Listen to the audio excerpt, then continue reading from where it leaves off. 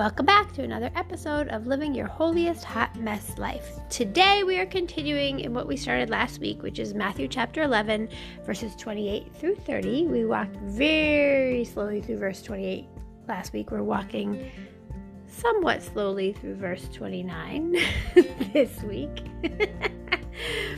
So let's jump right in. Jesus is saying, "Come to me, all who are weary and heavily burdened by religious rituals that provide no peace, and I will give you rest, refreshing your souls with salvation. Take my yoke upon you and learn from me, following me as my disciple. For I am gentle and humble in heart, and you will find rest, renewal, blessed quiet for your souls. For my yoke is easy to bear, and my burden is light." Amen. Today we're going to talk about take my yoke upon you. When Jesus says take my yoke upon you, there's so many ways we can understand this. First of all, the Greek word for take has a bunch of different interpretations, like a lot. And I was reading through and studying, and I was thinking about how there really is a lot of different ways that we can interpret the word take.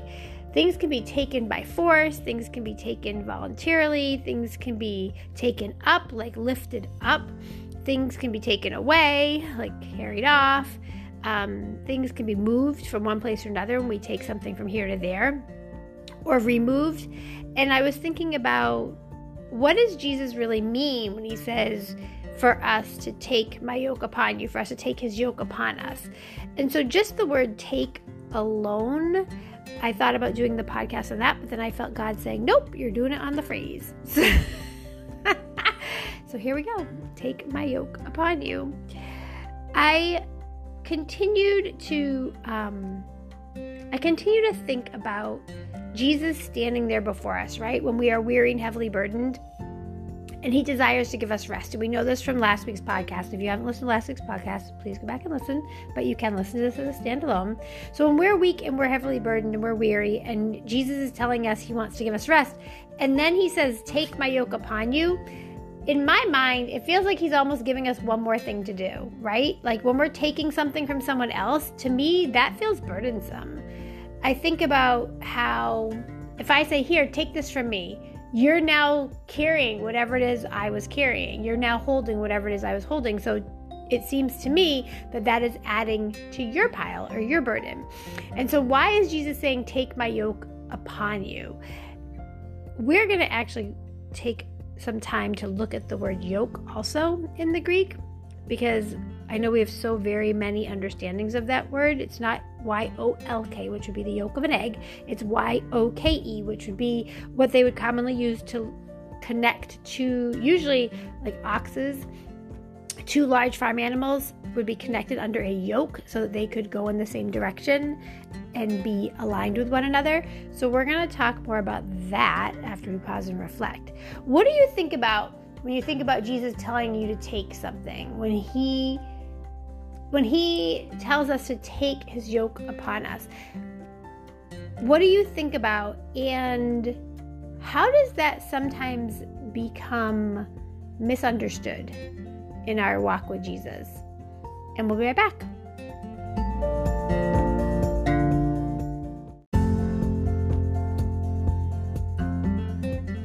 I feel like I gave us some like graduate upper level reflection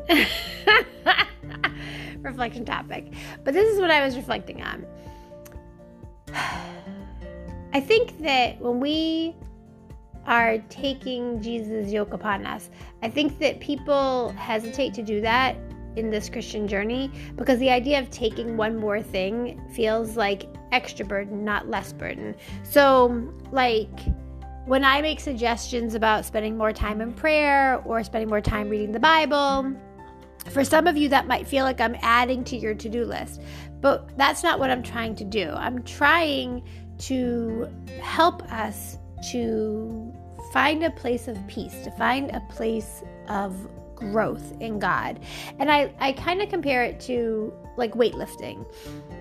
When you go into the gym, if you go to the gym, or wherever you work out, if you work out, and you want to lift a certain set amount of weights, for simple math, we'll say you want to lift 15 pounds, right?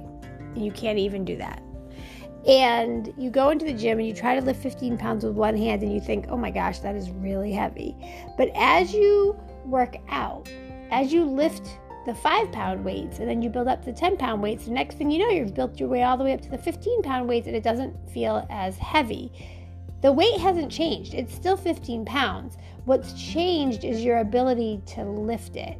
And so when I'm encouraging us to read the Word of God, to spend more time in prayer, to allow Jesus to help us, I'm not trying to add to a checklist or a to-do list. I'm suggesting that we live our lives in such a way that we are living alongside Jesus, that we're not doing things just to please him, that we're not doing things just because we think that's what he wants us to do, but that we're doing life with Jesus, not for Jesus.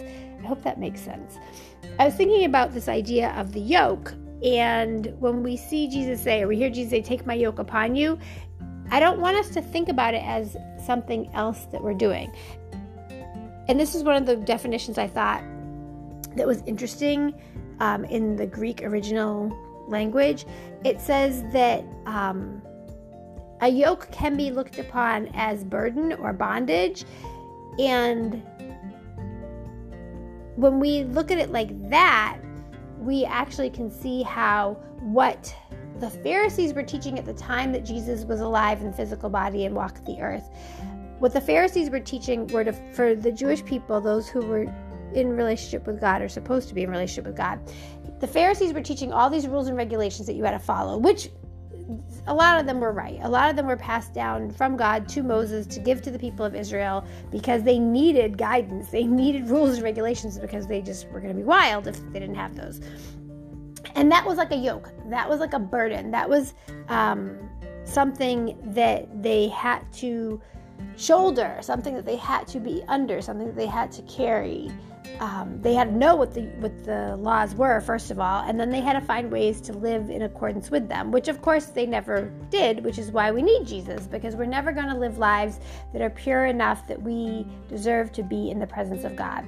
However, because Jesus paid for our sins on the cross, we are made pure because of Jesus.